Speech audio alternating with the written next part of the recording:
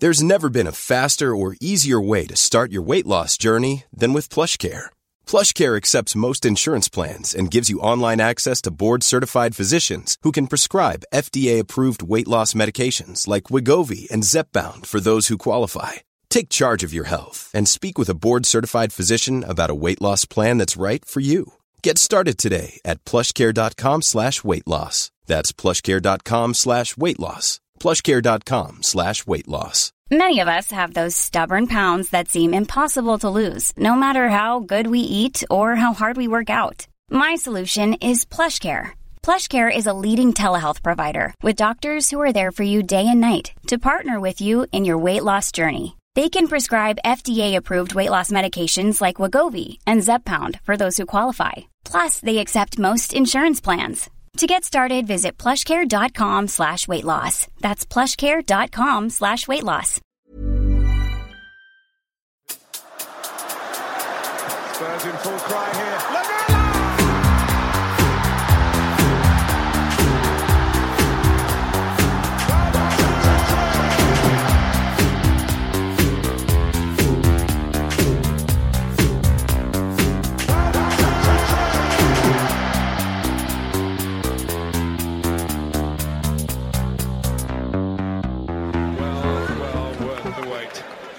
Welcome, listeners, to another episode of The Extra Inch. I'm not Windy, as some of you may have noticed already, but I am joined by his sidekick and best friend, Bardi. Hello, Bardi. Hello, Nathan. How's it going, dude? Yeah, not too bad. Nice to be here, me and you. Normally good things happen when we're together and Windy's not here. The revolution starts now. I was watching some continental football the other day, mate. I was watching this Portuguese side, and they had this really brilliant young winger, and he scored early on in the game as well. He scored against an English side. I was really impressed with him. I'm not sure how to pronounce his name. It's a Portuguese side, so it must be like Marcus Edvardes or something like that. I don't know. Yeah, it'd be interesting. I wonder if Windy's got any thoughts on that player. Yeah, and the interesting thing was, for a predominantly left-footed player, he cut inside on his right and finished smartly with his right. So reminds me of Messi. yeah, or Ribéry or someone like that. Yeah. Good shout. Good shout. Big future on him. Could be. Maybe that's a player we should be keeping an eye on. Anyway, let's move on.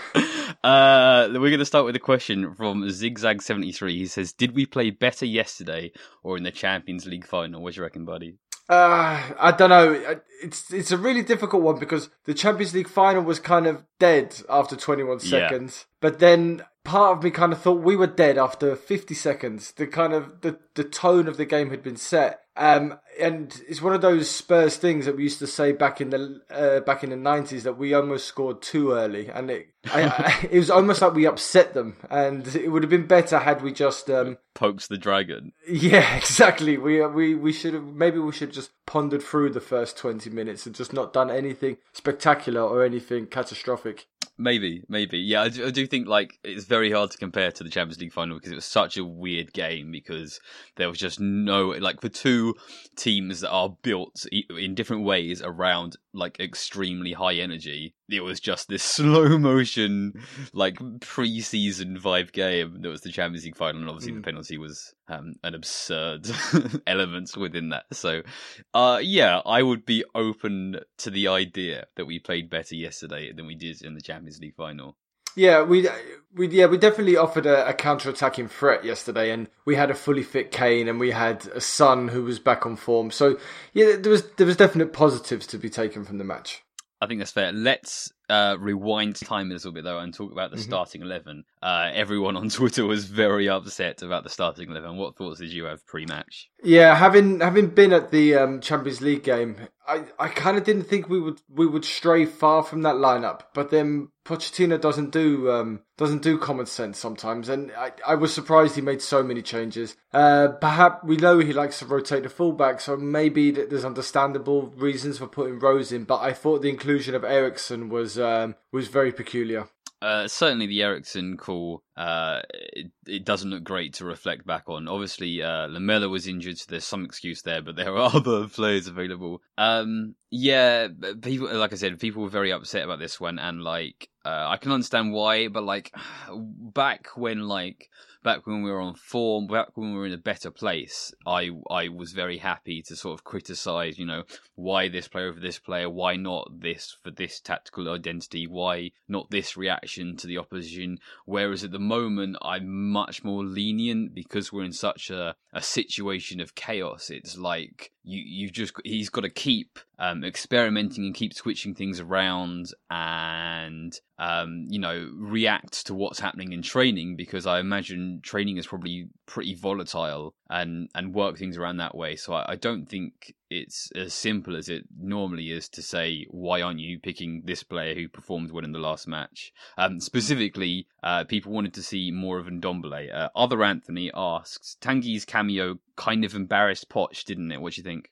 Yeah, I think so. I was surprised to see him play the full 90 minutes midweek, especially when we've kind of noticed that he had significant drop-offs after 50 minutes. But then I only see this in hindsight. The effect that he had on the pitch when he came in against a tiring Liverpool was impressive. And I think maybe we could have snatched a winner there. So you can look at it that way, that he's bringing in his best player when everybody else is really tired. That's a kind of a defence move for Poch. But it was a bizarre decision, especially after Sissoko and him had played so well together midweek. So Jack Pitbrook asked Pochettino about Tanguy's performance off the bench and suggested that he and everyone else was impressed by it, and Pochettino pushed back on that. And I think he pushed back because he was annoyed to be asked the question, because he doesn't like to be challenged in that way. And he was sort of doing it. Oh, he was good. How was he good? Not, I believe, in the sense that he doesn't believe that Ndombele wasn't good, but in the sense that he was challenging Jack and every other critic to sort of match his expertise, knowing that they can't. But the reaction to that was this idea that Pochettino doesn't rate Ndombele and doesn't think he's good. And I just want to say that is not the case. yeah. I mean, Pochettino has been saying some strange things. I also thought Jack, as much as I respect and I got a lot of time for Jack, he did kind of hang that tweet out there, and I think he kind of he wasn't the first to tweet it. To be fair, I think there are others on the ball with that quick. If you watch the video, Pochettino, and he does it, it's a very Latin-y thing that he does, where he sneaks in some yeses. It's like a yes under his breath, and then and yes. But like, if you include the yes in the text, it's much more favourable because it's a yes. And Ndombele did perform well, but you have to look at the context of Liverpool being more tired and that sort of stuff. Anyway, enough has been talked about on that exchange than should have been already. So let's move on and talk about the actual game itself. We went up early. What was your sort of emotional reaction to that? Surprise. A lot of surprise. I don't know, I saw a couple of things on Twitter, I don't know whether they're real or not, about a goal happening within the first minute or so, and it was a good bet, but it was nice to see us strike early, because we're quite often on the receiving end of these kind of goals. And Lovren, when I saw the team, I tweeted I thought Poch was drunk, and then I thought perhaps the only way we could win this game was if Lovren was even more drunk. Because I definitely think he can be got at, and he was partly at fault for that. And I thought throughout the game he was weak, but it was nice to get there. But as I said earlier, it was almost too early, and then it kind of set the tone that we were just going to play purely counter-attacking, and it's quite a dangerous thing to do against Liverpool, who seem to have bags and bags of energy. Yeah, I was a bit naive when I saw that goal. I didn't announce it publicly, but there was a part of me, a considerable portion of me, that was like, this is it, Tottenham are back now. We thrashed Red Star, and now we're going to go toe-to-toe with Liverpool. And then, sort of 20 minutes later, that was already very much not the case. So we set up with an interesting shape that, again, we did see against Red Star, this sort of 4-5-1 defensively, where we have a completely flat line across the midfield.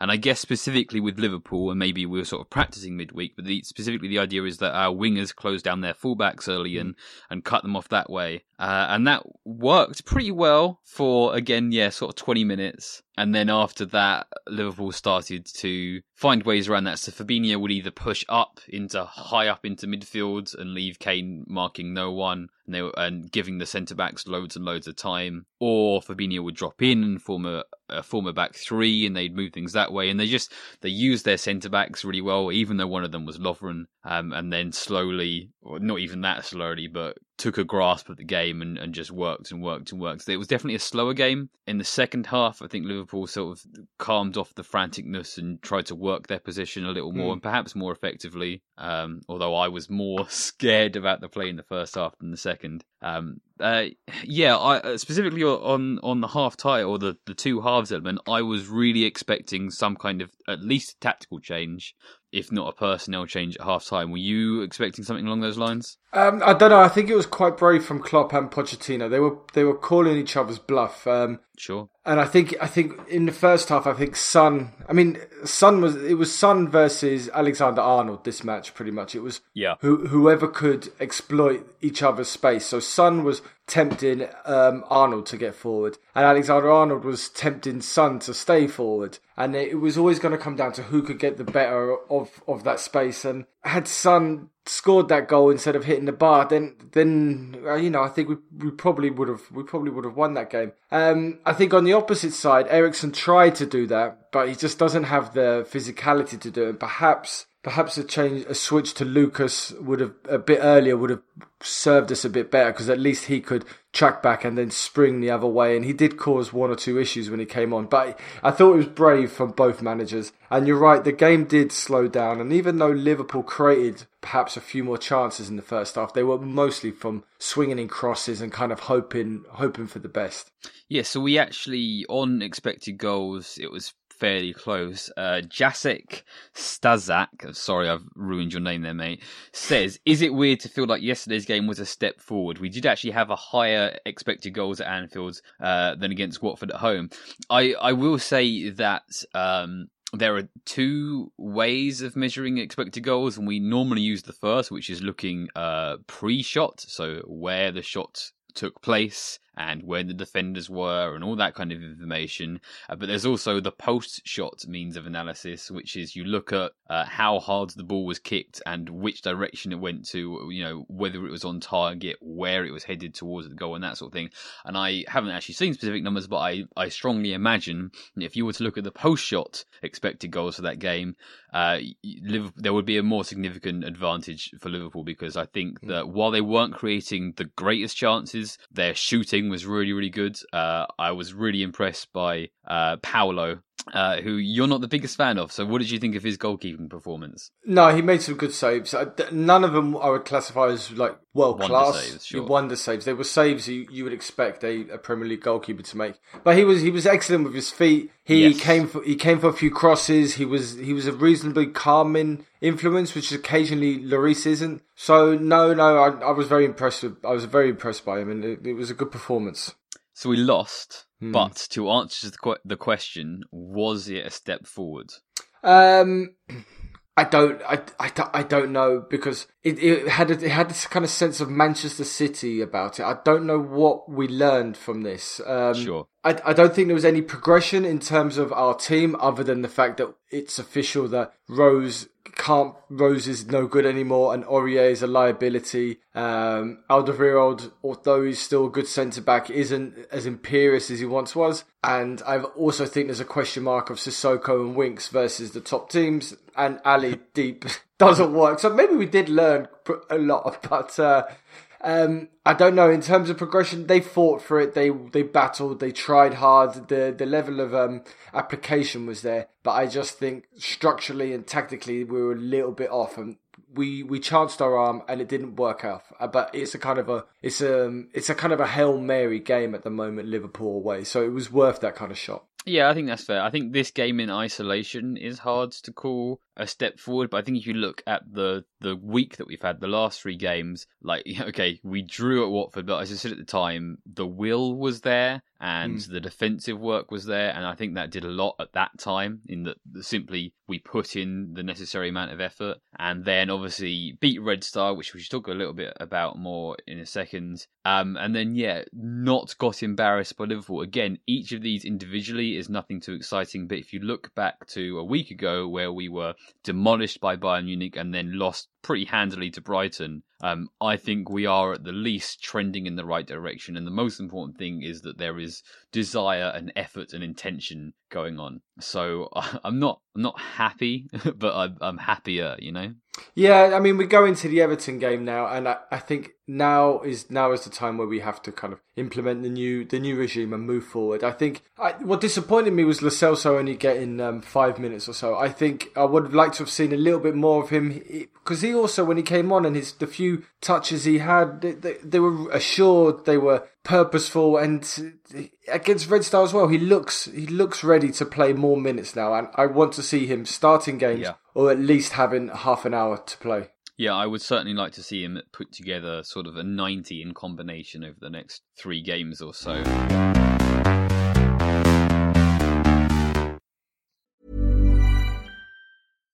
If you're looking for plump lips that last, you need to know about Juvederm lip fillers. With Juvederm Volbella XC and Juvederm Ultra XC, your lip look, whether it's subtle or bold, can last up to 1 full year with optimal treatment and no additional maintenance. Find a licensed specialist and see if it's right for you at Juvederm.com today. That's JUVEDERM.com.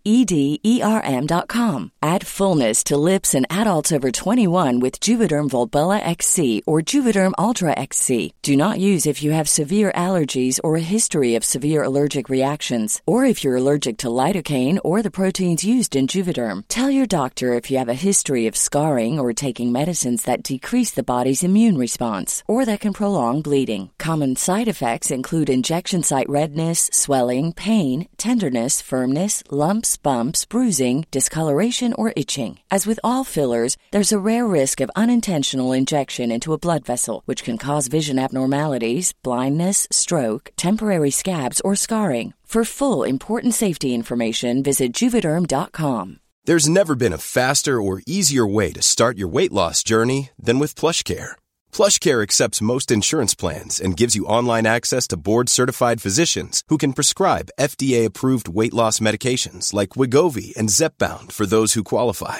Take charge of your health and speak with a board-certified physician about a weight loss plan that's right for you. Get started today at plushcare.com/weight loss. That's plushcare.com/weight loss. plushcare.com/weight loss.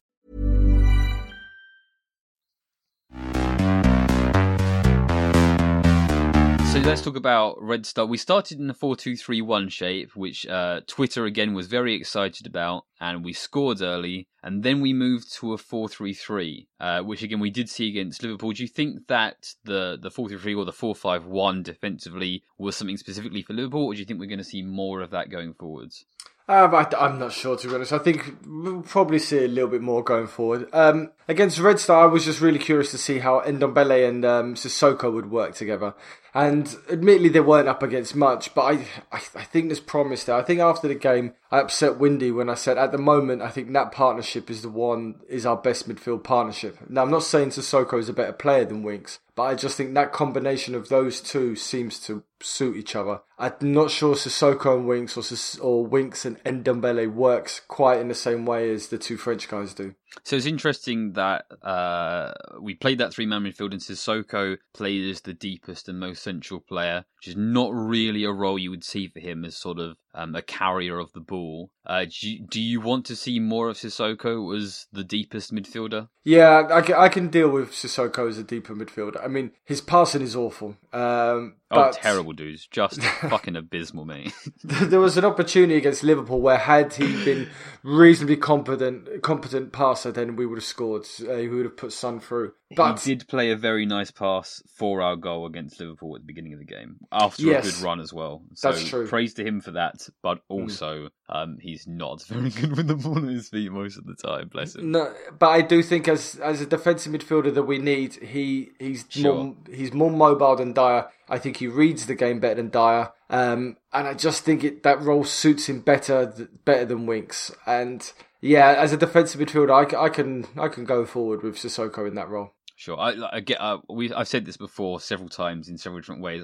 I like Winks, but like I'm not married to Winks, and we need to just experiment and see what can and does work for us. And sometimes the better player, the more technical, creative player, isn't the best for your needs based on the other players you have and everything else. So yeah, I'm open to the Sissoko and Ndombele midfield, or a 3-man version of that has Dele or Eriksen or potentially Lo Celso in there. So yeah, let's see what we get going forwards. I think we need to get Dele further up the pitch. Sorry, I've been watching really bad rom-coms. I think we need to get Dele further up the pitch and get him playing in tandem with Kane and Son. I love Dele, but the way he uses the ball and the percentage rate of passes he plays, like he always tries to high percentage pass. It doesn't really work for someone who sits deep, and it did get us in trouble a couple of times. I don't mind Dele trying the elaborate further forward around the area where it can cause problems, but I don't like seeing it on the edge of our area. So up next is Everton, who aren't in great shape, but I do think that stylistically the way they play, which is that they contest midfield heavily and they work with a certain intensity, is going to be a challenge for us. I certainly think that I would like to see Ndombele. It's hard to say start. I've been defending him not starting because I think he's still not at a capacity of fitness in order to play entire games. Windy disagrees with me on that, so we'll wait for him to come back to sort of go a bit more on depth on that. But tactically, I think that's definitely a game for him. Generally I'm worried about the way that Everton play and how that matches up with our style, but we're trending in the right direction. So as long as there's a performance there, I won't be too upset. What are your thoughts on Everton? Yeah, I mean, I think if we could pick a team we'd want to play right now, it would be Everton, because they seem to be having our problems, but even worse so, and with lesser quality players, especially up front. I think it's a good match. I'd rather it was at home, but playing them away it's a good match to have right now. Let's move on to questions. The first one comes from Thelonious Filth, who some of you may have heard of. He says, do you think that Poch can top Chris Coleman's saying to a fan, "You calling me a prick? I'm a married man with 6 kids" on All or Nothing?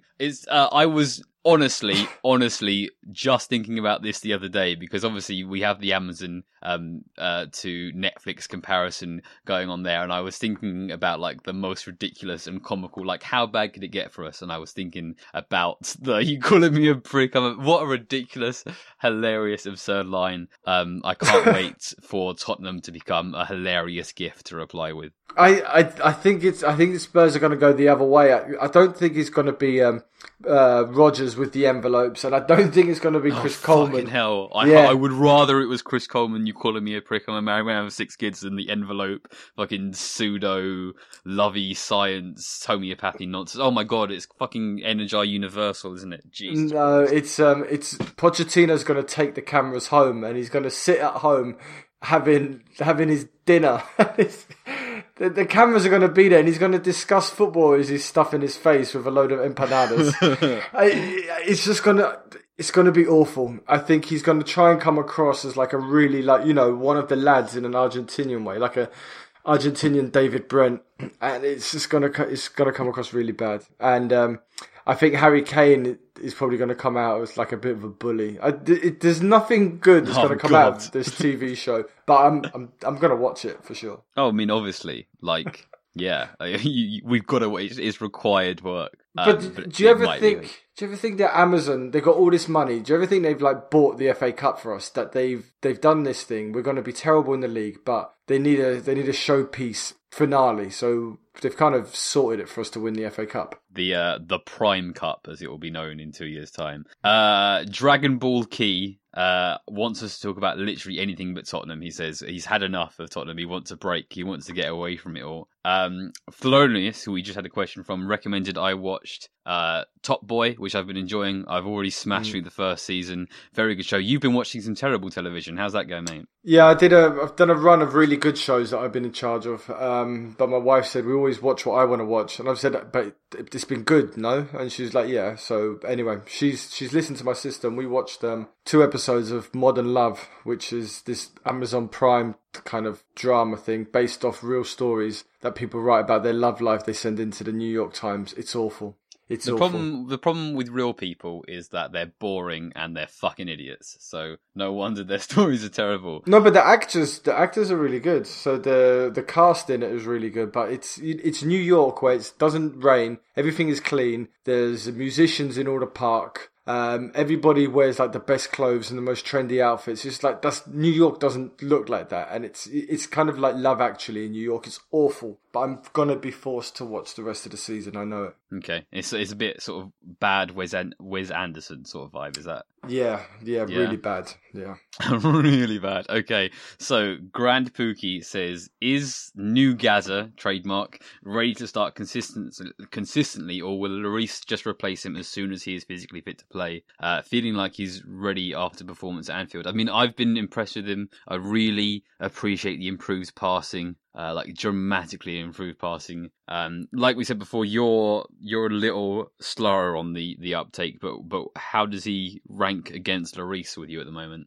His passing has been great, and it's a real asset. I'm still unsure about his goalkeeping. There must be a goalkeeper out there who we can get, who can catch and make the saves. Maybe not perhaps the amazing saves that Lloris makes, but on a better level than Gazzaniga, but has got the feet. But as a substitute goalkeeper, he's more than impressed me, and I don't feel the level of nervousness around him that I used to. I'm still not convinced by him as he would never be my choice to be a number one if Lloris's arm never heals. But no, he's been very good as a number 2, and miles better than Michel Vorm would have been.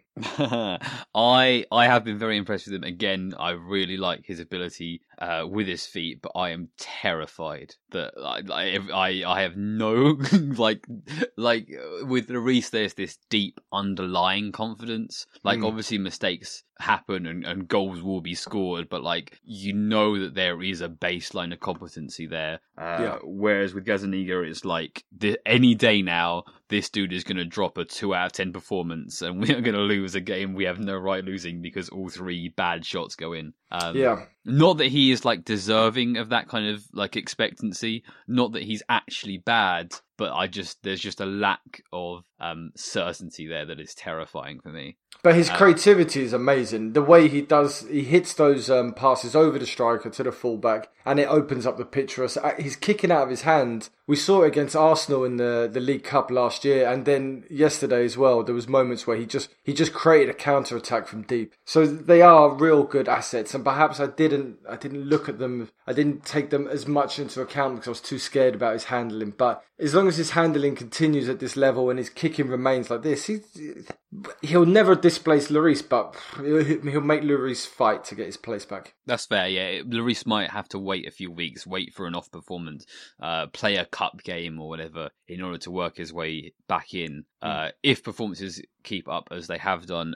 Certainly against Liverpool, the long passing, not only was it a useful offensive tool, but it gave us a means out of defence when they were pinning us back in. And in addition to him making several very good saves, or several good saves, consistently good saves, I think he broke up Liverpool's dominance, and tactically that did so much for us in that game. It helped break up those spells of pressure into sort of smaller, manageable amounts of bad football on Tottenham's behalf. So it's great to have that for Spurs. I mean, the match was quite bizarre in itself, as both teams were very happy to hit it long. Their penalty came from a long ball. Our best attacks came from chipping it over the top. So it was quite interesting to see such two high quality teams who are pretty good on the ball, opting always to go long.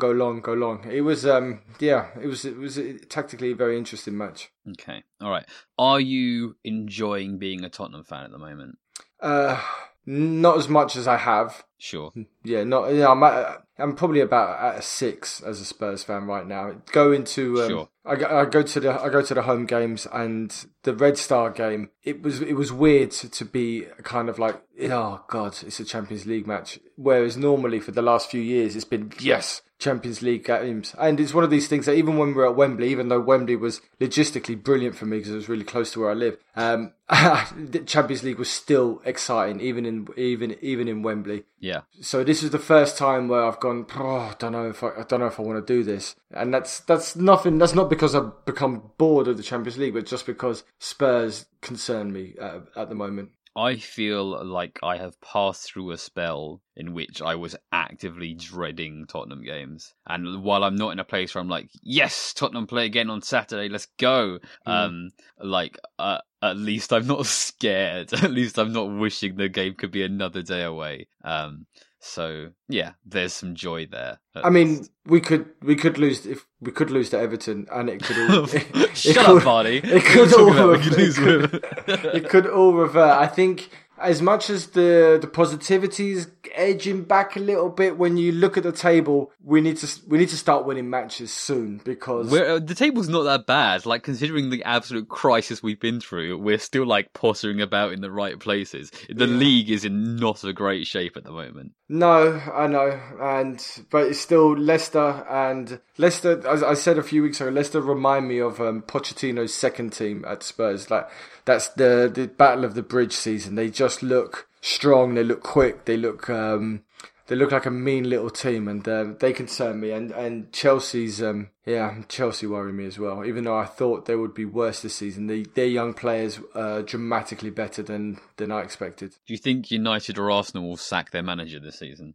I don't think Arsenal will, and I think United will wait until Christmas. I think Allegri is a big shadow at the moment, and I think if Allegri made overtures towards Manchester United, they would sack Solskjaer immediately. But I think Allegri's a smart man, and he won't come in halfway through. He wants to wait for a summer. Okay, because at the very least, we can always claw back territory on those two clubs and work our way into. At least we're not last at the Big Six, or even if Leicester worm their way in, we're not the worst big club, which is the flaw as far as I'm concerned. True.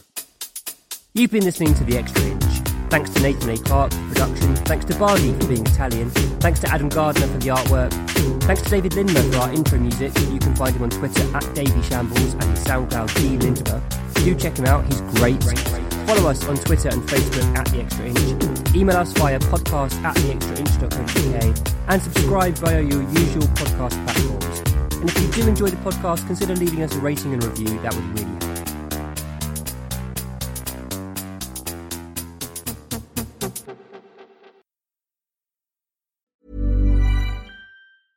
I was able to buy my first home using the VA home loan guarantee without having to put down a down payment. I was able to graduate from college using the post 9/11 GI Bill debt-free.